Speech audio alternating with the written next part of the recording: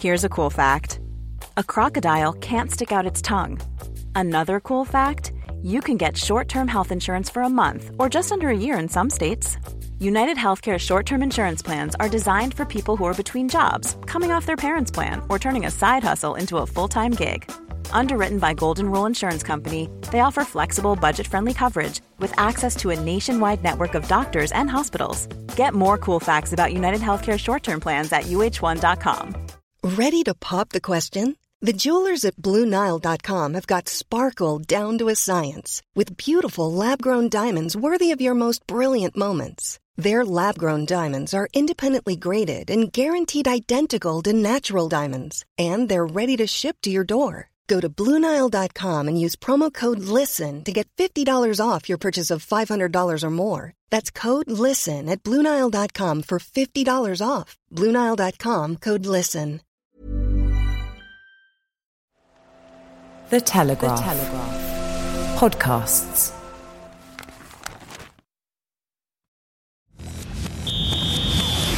The Telegraph Total Football Podcast, in association with Line Trust, specialist fund managers.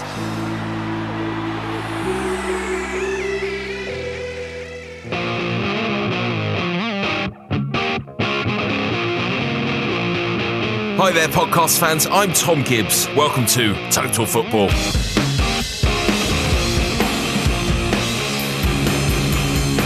We were treated to one of the best ever adverts for the Premier League on Sunday, with Liverpool and Spurs sharing 4 goals, 2 penalties and one absolute thunderbolt of a strike from an unlikely source. Today we will unpick that game at Anfield, as well as casting our eye over Arsenal's thrashing of Everton, a significant fall in the value of Sterling after his comic miss at Turf Moor, and trouble brewing for the 2 Davids at West Ham. We'll speak to Chelsea authority Matt Law on Antonio Conte's current state of mind. Spoiler alert, he's not happy. Conte, not Matt. Plus, an audio trip to Spain with Guillem Balaguer, who joins us to discuss the current Real travails in Madrid. But first, back here in the Telegraph's audio recording facility, I'm delighted to say we're joined by our friend from the north, Luke Edwards. Hello, Tom. How are you doing? I'm good. I'm really good. Pumping the air with delight to be back in the I am. I'm pumped. I've had a very relaxing transfer window in that I had it off. And yeah, I'm back to work. I was at Crystal Palace today for Newcastle's quite entertaining but poor quality 1-1 draw. I'm just in a good mood. Good. Well, we will return to the Newcastle game, but we have to start with the game at Anfield. A marvellous football match. Let's tackle it chronologically, Luke. Salah's first goal at the beginning, that's just shoddy defending from Spurs, isn't it? A dreadful back pass by Eric Dyer to present him with a chance so early in the game. Yes, I was keeping an eye on that while Roy Hodgson was delivering his post-match thoughts, or was it Rafa Bielny? But I did see it at the time and did think, just a terrible, terrible mistake. One of those things that you would hope top players don't make. And it was Eric Dyer, wasn't it? So that bodes well for the World Cup. Just a very sloppy kind of back pass, and Salah takes it very well. For me, I think Salah probably has been one of the best players in the Premier League this season. Certainly, if you discount all of the Manchester City teams. Well, I was going to, if you'd have not so rudely interrupted, Tom, I was about to say him and I call it hosting. Well, hosting, I call it interrupting. So I'm here in the studio, so I'd like some airtime. No, I think along with Kevin De Bruyne, he has probably been one of my top 3 performers. I don't even know who the third one is, so I'm just going to say the top 2. So he took the goal really, really well, as you'd expect him to. Absolutely. Before Spurs got their equaliser, Dele Alli took a rather dramatic fall in the box. Yeah, getting a reputation that Tom Daley would be proud of. Is it just frustration that's causing him to go to ground like that at that point in the game, or is he just being really cynical and thinking, I'll take a booking and I might con the ref?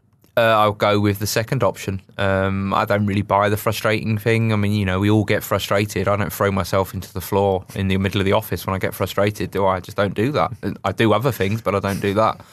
So no, I just think he's cheating. And if you look up the definition of cheating in the dictionary, which, believe it or not, I have done, it says to con an advantage, to deceive. Diving, it very much falls under that, and it you get this kind of view that it's this kind of professional cheating where it's kind of acceptable. No, it's just diving, and Dele Alli unfortunately seems, if you're being kind, you say it's streetwise, and that other nations do it, and other bar players should learn to do it. They should stop being so nice. No, I don't think they should. I think he is getting a bit of a bad reputation for doing this now, and I think this was another example of that. And he should be ashamed of himself. It wasn't even a particularly good dive, was it? Well, if you're going to do a good one. Yeah. Quite. Spurs equalise, of course, through an absolute screamer from Victor Wanyama. Have you seen a more exciting goal this season than that one?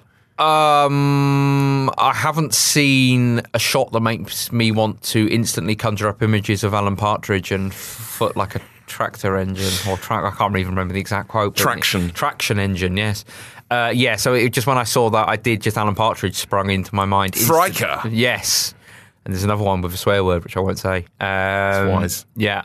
I just love goals like that.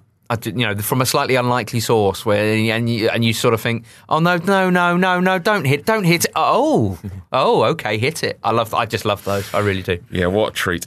The first penalty Spurs were awarded, missed, of course, by Harry Kane, took two very obvious deep breaths before running up to strike the ball. That's rarely a sign of confidence, isn't it, from a penalty taker? There was a long break before that penalty. Does that affect players when they have to have it play on their minds? I think it must do, because I think you probably, in my limited experience of taking penalties, you've got all those different. If you've got a long time to wait, you're sort of thinking, I'll put it to the left. No, I'll put it through the right. Do you know what I need to do with this one? I just need to really welly it. And then, I think the goalkeeper's looking at me, seeing where I'm going to put it. I just think it probably does naturally. It's unlike him, though. It is unlike him. Doesn't make me particularly confident. Again, I'm going to bring up the World Cup when England inevitably at some point have to have a penalty shootout. I'm not too confident in Harry Kane now, because I think you're right. I think it did get to him.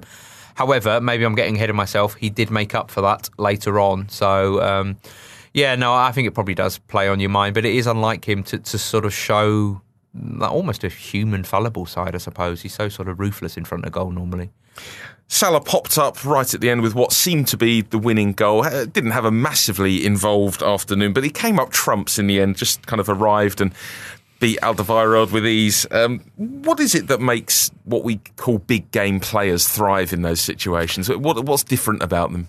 I don't know. I think a lot of it must be mental. I mean, if you knew what turned a very good player into a big match player, then you would market it or you would coach it. I mean, it's one of those things in all sorts of sport that is uncoachable. I call it divine intervention, perhaps, just that these players, sportsmen and women, have the ability to shape games at the big moments. And I don't know what it is. It just, some players seem to have it. And the only thing I can really put it down to is that mental ability to anticipate, to be confident and brave enough to put yourself in that position where you can define a game, you can shape a game. And believe it or not, I think there are a lot of, certainly in footballers, there are a lot of players who actually at the big moments have a mentality where they don't want to put themselves in the position where they are the ones who are going to define the game. Salah's obviously not one of them, and I think that's 21 goals this season, which for an out-and-out striker is pretty remarkable. Yeah, sensational return for him.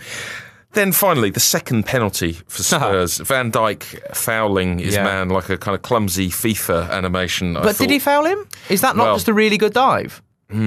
Well, I think cheating. Don't get me wrong, it's cheating, but it's a very good dive. I fell for it in real time. It's very clumsy, isn't it? What Van Dijk did there. He seemed to be off balance. His knee seemed to catch, but it didn't.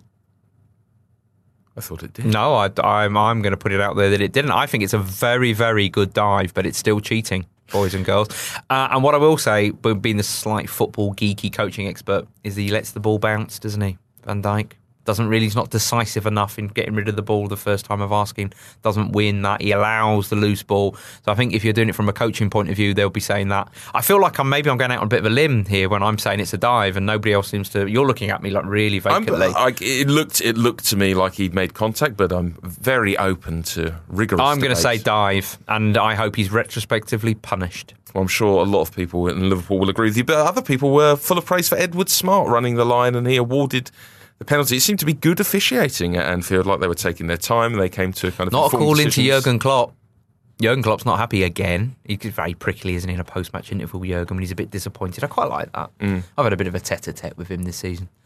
But I like that. But no, he claimed wrongly that the first Harry Kane penalty was offside when it wasn't, because it flicked up off Lovren's boot. Know the rules, Jurgen. He can't. He probably hasn't seen 14 replays that we all got the advantage of.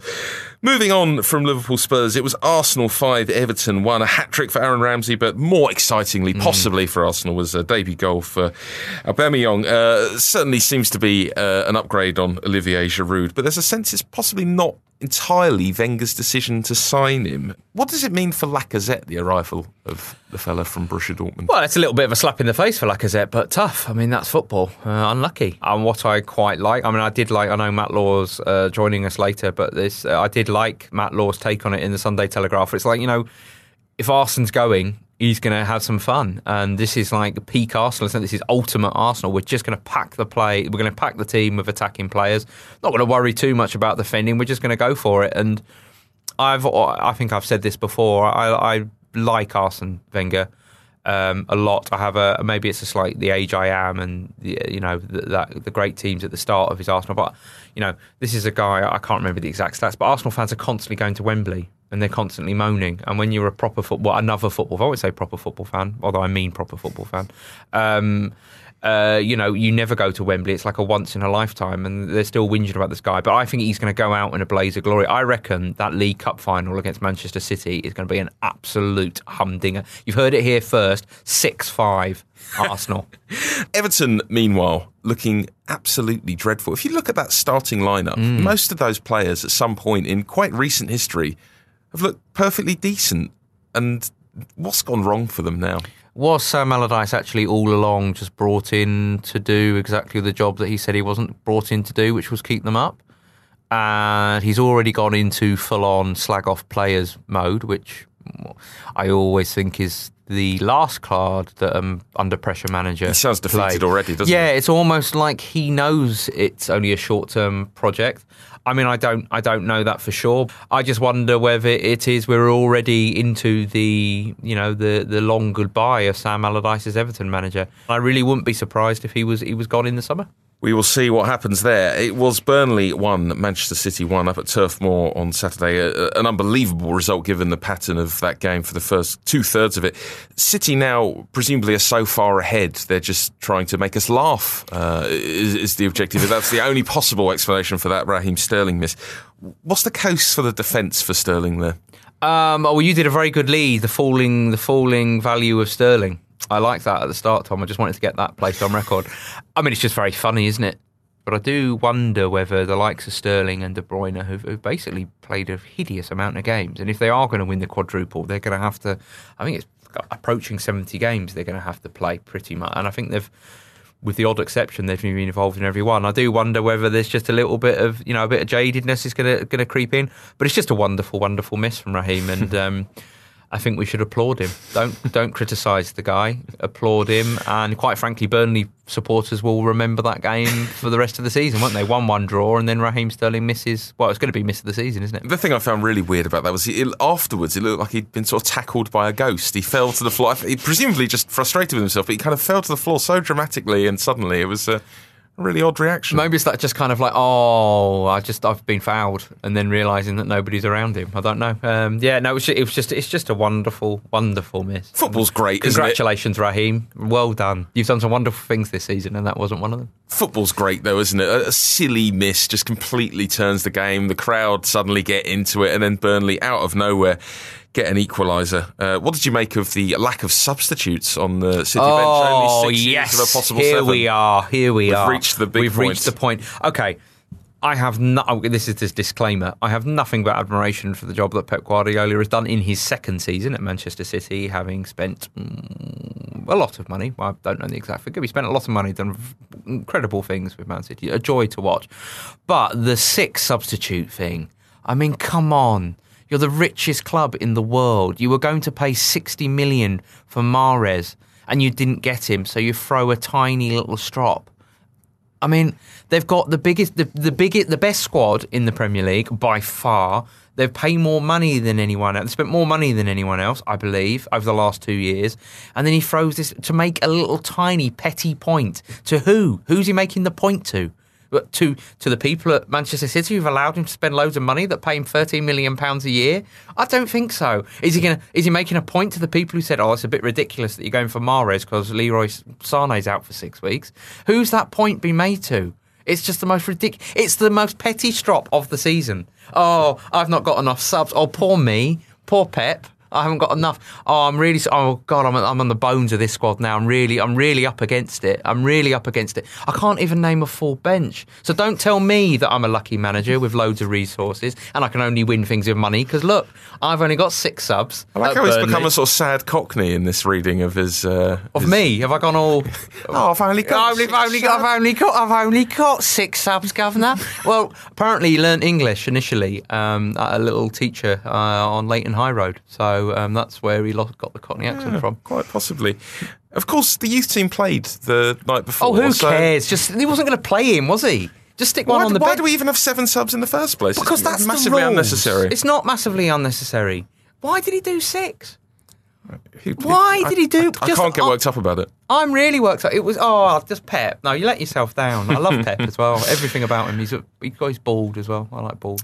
Of course. Let's move on to the game you were at on Sunday, Luke. Palace 1, Newcastle 1. Penalty given for a bit of a non-pull, wasn't it, which got Palace back into the game. And then Shelvey got away with one towards the end of the game that looked a lot worse. What was your view of those? It was very interesting and actually a credit to both Roy Hodgson and Rafa Benitez is that they were both pretty cool about it. And Roy was just sort of like, well, if that happens outside of the area, most of the time it would be a foul, but that sort of thing goes on all the time in games and they're not given. And I'm the manager who got the decision, so I'm pretty happy with it. But he didn't make a big deal out of it. He just sort of said, if we hadn't have got it, I'd have been frustrated. But, we certainly didn't deserve to lose the game, which is correct. Palace didn't deserve to lose the game.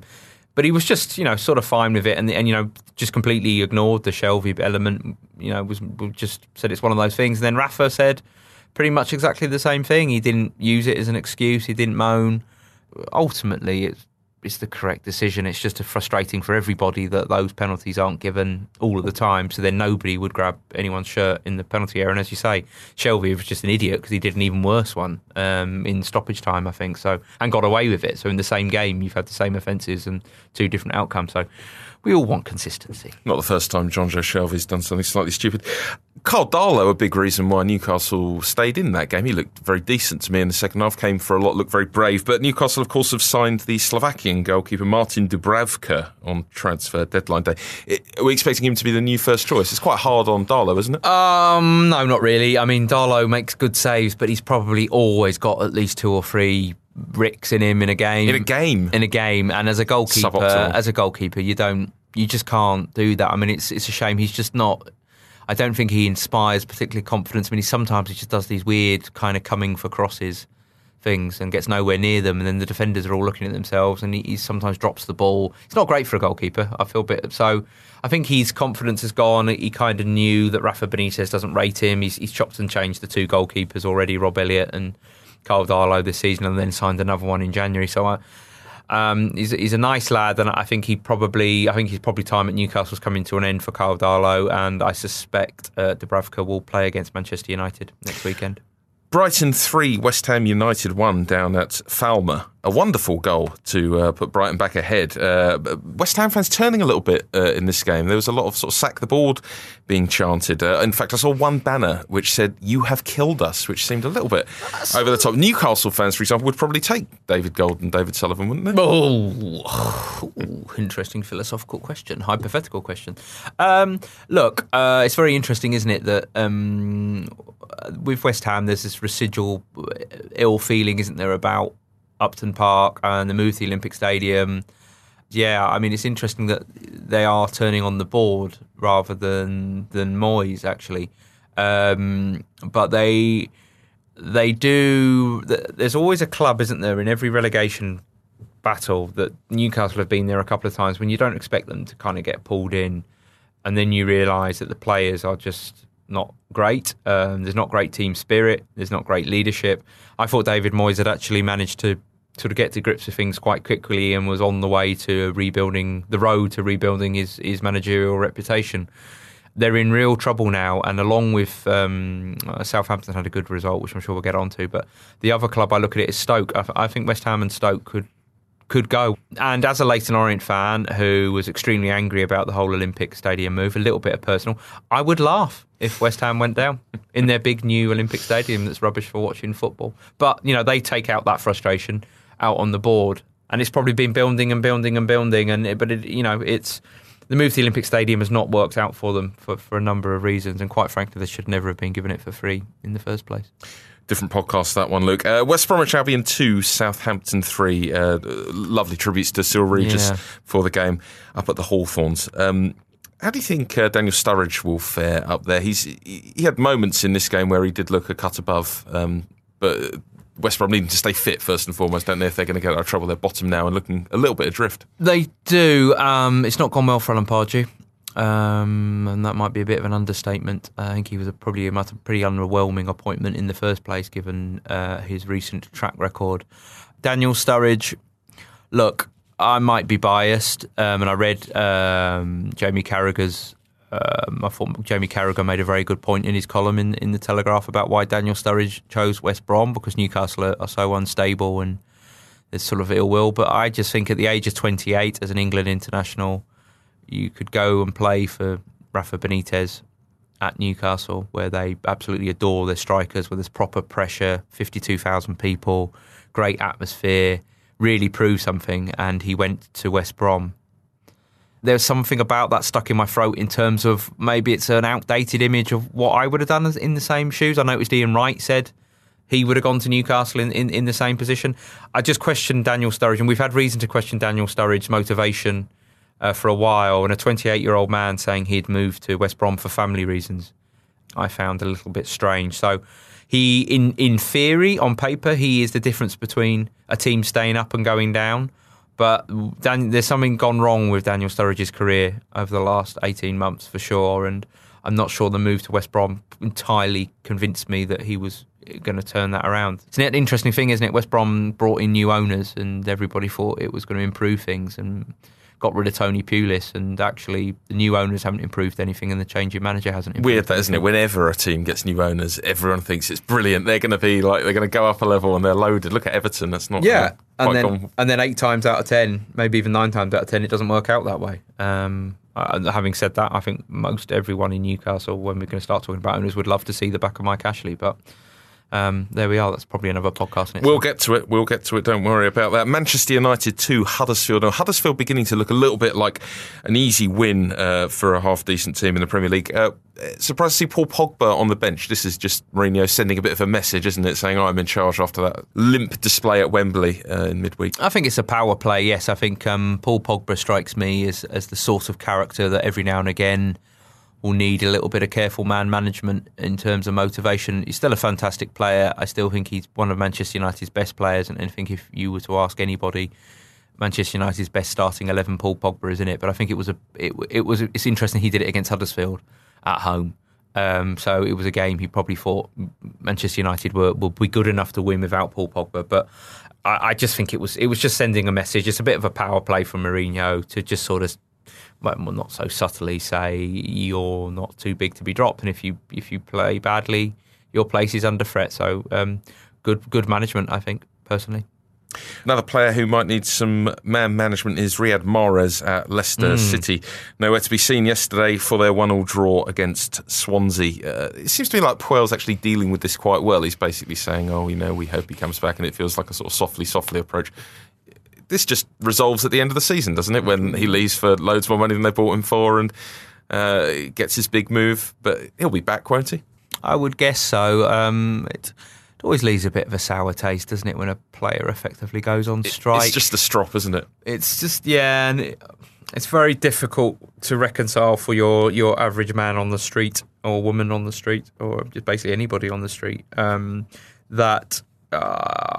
some professional footballer doing a great job that everybody loves to do just goes on strike. But, on the counter argument to that is, the guy stayed once. He's made it pretty clear he wants to leave. They got a fantastic offer from Manchester City. He could have won another Premier League title. You can understand why he's frustrated, and I think ultimately, yeah, he will probably come back in once he realises he's got nothing else to do 5 days, 6 days a week, and is a bit bored and he isn't earning any money because he's not been paid. That he'll probably come back. But yeah, I think this is the end of Mahrez as a Leicester City player. It's just a shame that it's kind of going to drag on.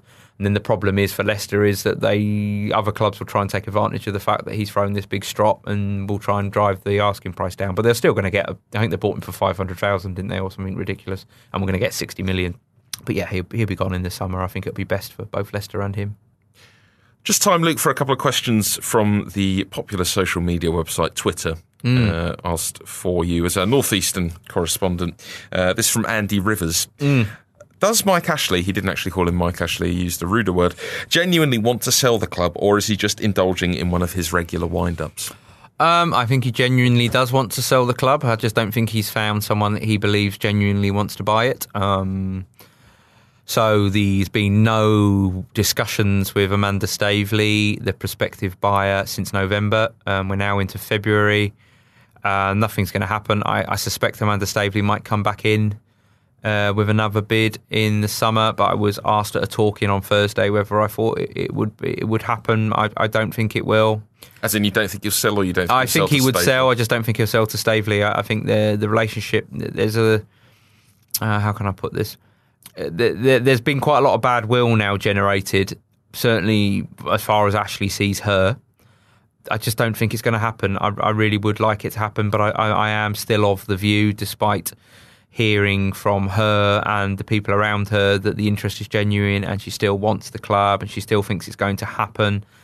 I just think if it was going to happen, it would have happened by now. And, you know, by the time, I don't think anything's going to happen till the summer with any interested party. And, you know, nobody's got anywhere near his asking price now. Mike Ashley doesn't sell for less than he wants. That's just not going to happen. So if Amanda Staveley's going to buy it, she's going to have to meet his asking price. And she's got nowhere near it so far. Finally, one from Scott Carlin. Will Newcastle still be an attractive club to buy for Amanda Staveley if they get relegated? She says yes, which I suppose is encouraging. But we shall see. I mean, you know, she has made 3 bids. That is actually true. But, you know, she has made 3 bids that, if I'm being brutal, she knew wouldn't be accepted. There's been a lot of noise around it. There's been a lot of talk. She said a lot of the right things. She seems genuine. But, you know, it's all very well talking about wanting to do these things for Newcastle and how serious you want to take it. But until you've actually bought the club, it's meaningless, it's pointless, and she's not got anywhere near the asking price. Mike Ashley won't be bullied. Yes, if they go down, would the asking price drop? Probably. But he could, you know, would Rafa Benitez stay if they go down again? I don't know. According to Amanda Staveley, Rafa Benitez staying is absolutely imperative. You know, she loses interest if Rafa Benitez leaves as manager. Does Rafa Benitez... There's all these like caveats of reasons why she wouldn't buy it, and I just can't see it happening, and I hope I'm wrong, because she has said, you know, she talks a really good game about what she wants to do at Newcastle, and it needs new owners. Newcastle United need new owners. It needs rid of Mike Ashley if it's ever going to realise its potential, and hopefully that is Amanda Staveley. I do think she'll come back in with another bid once Newcastle's kind of future is decided in terms of what division they're in. And we shall see. But no, if I was a betting man, I would say it's not going to happen with Amanda Staveley, and there are other interested parties, but nothing serious. Well, let's hope it's all resolved very soon, Luke, because you're beginning to sound very, very bored of it. I am, yeah.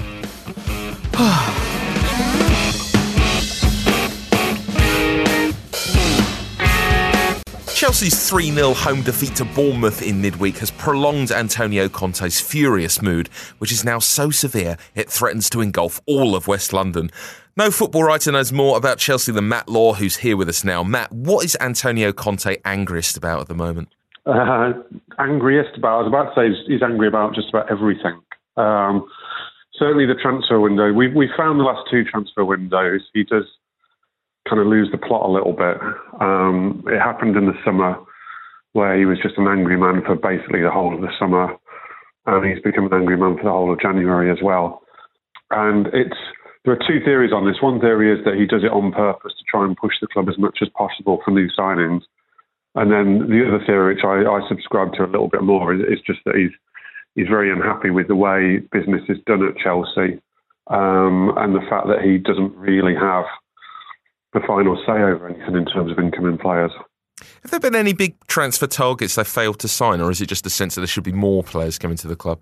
They haven't kind of failed to sign them, because I don't think they ever realistically tried this month. But I mean, for instance, Conte handed over his list whenever it would have been, probably sometime in December. And, 3 of the players on that list were Alexis Sanchez, Virgil van Dijk and Alex Sandro at Juventus.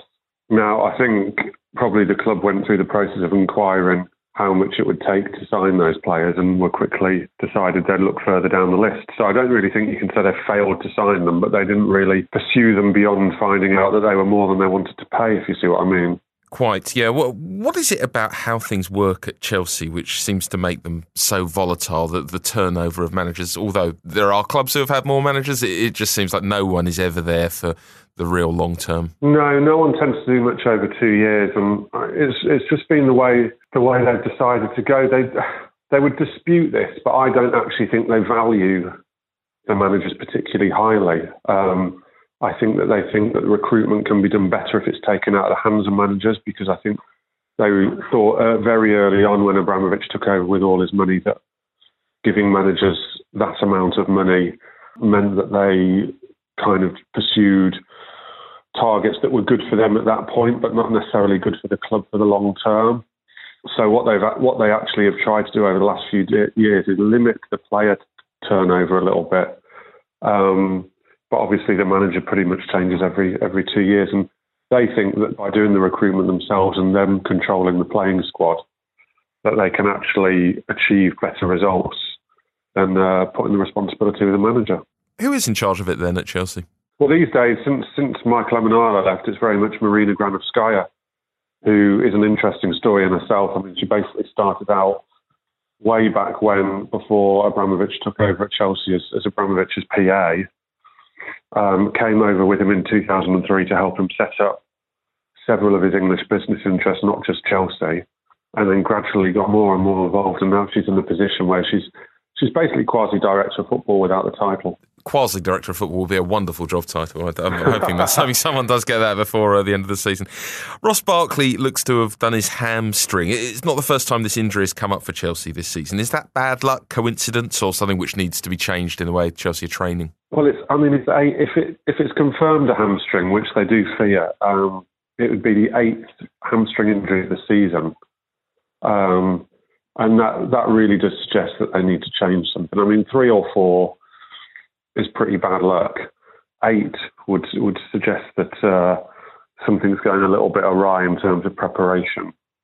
Because quite a lot of them as well have actually not been done during games, which again would suggest that there's maybe an issue with the training and the amount of games, together with the amount of training that they do and the way that Conte pushes them. But it's a real problem for them, and I do think it's something that will be scrutinised not just outside Chelsea but within Chelsea as well. I think that the powers will be looking at why this is happening so much. David Luiz has been one of the big names missing for much of the season for Chelsea. What's his status currently? He seems to be the latest one on the naughty step. There seems to be, with Conte, there seems to always be a player on the naughty step. Obviously, for most of last season, it was Costa. Kennedy's been there, although he's not such a high-profile player. Charlie Masonda's been there, again, not such a high-profile player. And it's very much been Luiz, basically ever since the Roma Champions League home and away. He annoyed Conte when he came off by reacting badly to being substituted, and then annoyed him even more by basically going to him ahead of the Roma away game and suggesting how the team should play. Bizarrely, Conte actually took on board some of what Luiz had suggested and then massively blamed him for the 3-0 defeat. And it's really not been the same since. He's barely played. So. Yeah, obviously had his injuries, but it seems to be one of the many reasons they haven't been quite at the same level this season. Yeah, I mean, what I would say is, apart from the fallout with Conte, Luiz wasn't playing well. He wasn't playing. It wasn't like the David Luiz of last season, who proved us all wrong and was superb. He was more like the David Luiz we thought they'd be buying before his fallout with Conte this season. 2014 version. Giroud left Arsenal to play more football, but surely he's going to be going back to the subs bench now Morata's back. I think he will play more football than he would have at Arsenal, though. the way that Chelsea are now, they've really only got the two strikers, and Morata keeps picking up injuries now. He's had a few personal problems. I reported last week that a very good friend of his was killed, and I don't think that they think that Morata's in the best place, both physically or mentally at the moment. So I do think Giroud will play a lot. And I certainly think he'll play an awful lot more than he would have done at Arsenal. He's available for all the competitions as well that they're involved in, which is a massive bonus for them. So, yeah, I don't think he'll be sitting on the bench. I can actually see him playing more games than Morata for the final however many games it is of the season. OK, it's Watford away on Monday night for Chelsea. They're a team also going through a bit of a tough spell. How do you see that panning out?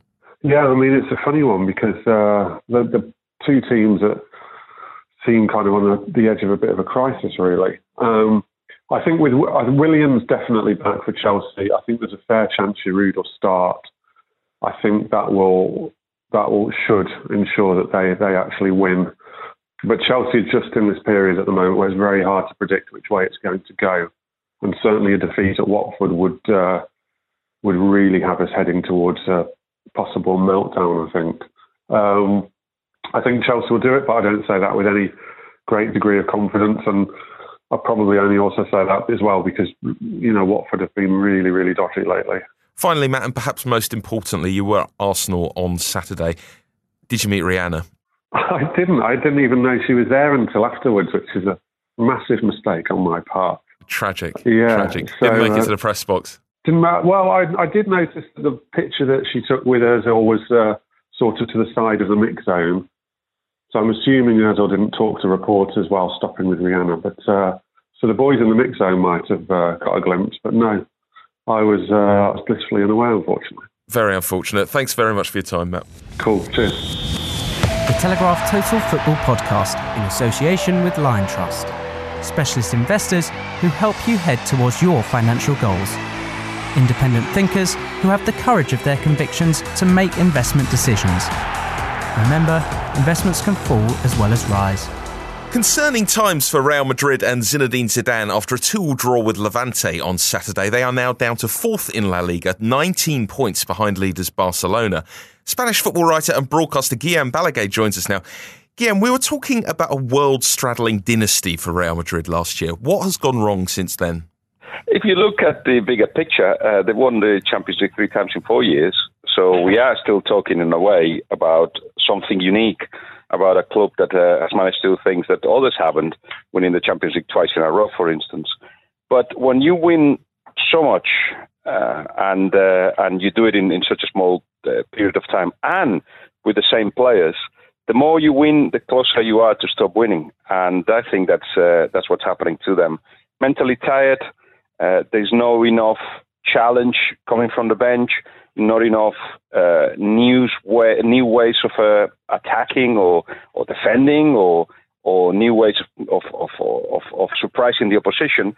And then you just get caught. So it is a mixture of teams knowing what the danger of Real Madrid is, players who are not performing because they think, well, when the big glory day, I'll be there, and a coach that took advantage of a high quality group of people, but now that the dynamic is negative, is completely unable to turn it around because he just doesn't want to change the status quo. He just doesn't want to challenge absolutely anybody. Everybody knows who the 11 are. Isco knows that in a big game, if the BBC is ready, he'll be on the bench. And, the young lads, the Marco Asensio, the Lucas Vázquez, no, they have no chance when the big games come. And that's the way that Zidane has won. So are we right to actually ask him to change now because he's losing? Or should Real Madrid realize that to stop this dynamic, you basically have to change the guy that took you to win 3 Champions League in 4 years? Does Zidane still have the fans behind him? Yes and no. They realize that he has never been a coach that will revolutionize football or, as I said, they will win down to tactics or strategy. That will never be there. But he managed to change a squad that was depressing under Rafa Benitez, and then just basically gave the squad what the squad wanted. They wanted a certain way of playing. They didn't want too much discipline being imposed on them, and the players rewarded him for that. Everybody's aware of it, and everybody's aware that that's down to Zidane's, for instance, convincing Cristiano Ronaldo to be out of the team or to be on the bench or to be replaced, as he was at the weekend. So the fans are aware of that, but they also aware that he's not one to change things as they are now.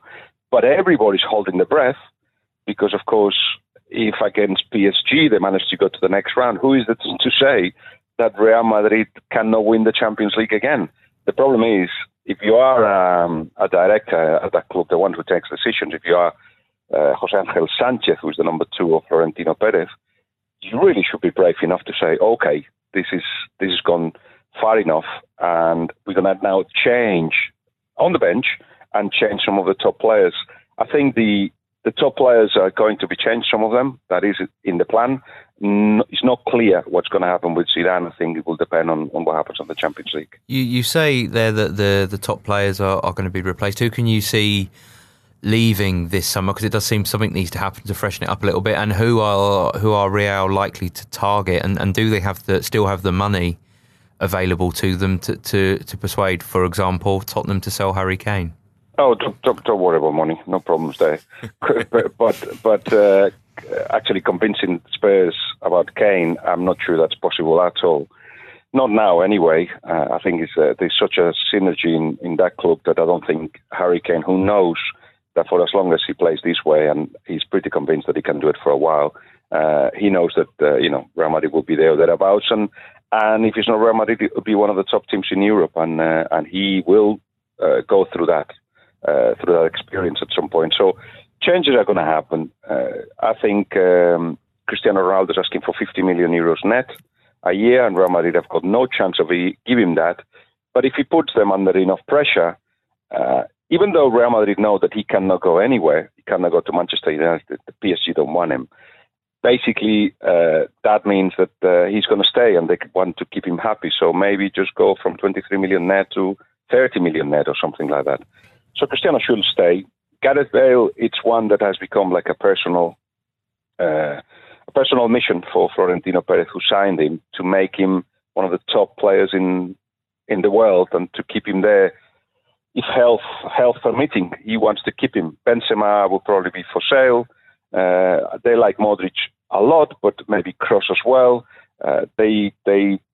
They still obviously will keep Sergio Ramos, but he may just be another centre-back coming, and there will be a new goalkeeper. They want to get 2, and they want to make either De Gea or Courtois one of the goalkeepers that they go for. So, yeah, it'll be, as you said, they need a new impulse. They need a shaking up, and you can do it by changing the coach, but it will be easier in a way if you actually bring 2 or 3 top stars and give Real Madrid the push they need.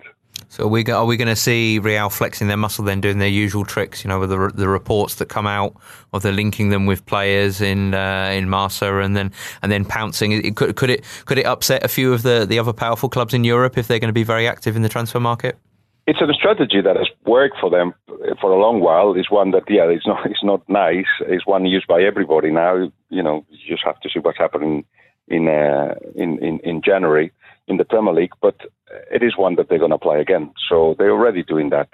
Conversations have taken place with the entourage of Courtois. De Gea knows that even though Manchester United may offer him a new contract, Real Madrid will be there too, and they will have to choose one or the other, basically. And with others, it will be the same. The Harry Kane situation, I insist, is different. There was a report on Mundo Deportivo, Catalan newspaper, saying that Spurs had actually admitted defeat already, and they were willing to sell Harry Kane as long as there was not much fuss about it, and they got 200 million.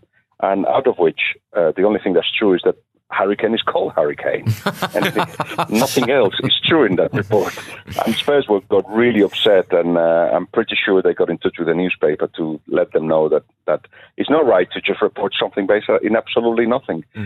No, he has not asked to leave. No, he doesn't think that leaving is the thing to do right now.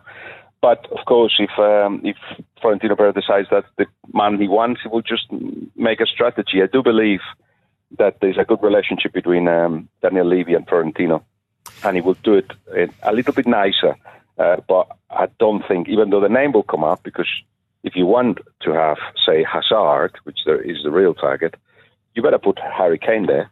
So Hazard feels a little bit scared and makes his little work to actually come out of Chelsea, which I believe he wants to do.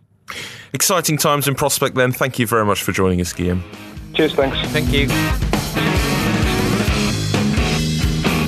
Time for your hero of the week, and we cannot overlook the sensational work of Cammy Keith this weekend, who scored 2 goals for his team in their game against Rothes. Keith, of course, plays for Keith FC, a self-titled brace, which meant Keith became Keith's joint all-time leading goalscorer. A heartwarming story, Luke, but what is your favourite footballer's name of all time? Well, it would have to be the former German international Stefan Kuntz. Because it means art in German. Stefan Kuntz. Yes, we all remember his appearance in the unnecessary remake of Three Lions in 1998. Stefan Kuntz. It's quite enough. That's your lot from this week's episode of Total Football. We will be back same time next week inside your listening device in time for your Monday morning commute. If you enjoy sending tweets, please feel free to direct some towards me at Tom with an H Gibbs. Give us a 5-star review on iTunes if you're enjoying what we're doing. We are powered by positive adjectives here on Total Football. Our theme tune is by Polvo, buy their albums at mergerecords.com. Thanks to Abby Patterson on the buttons, and thanks to you for your company. I'll talk to you again soon.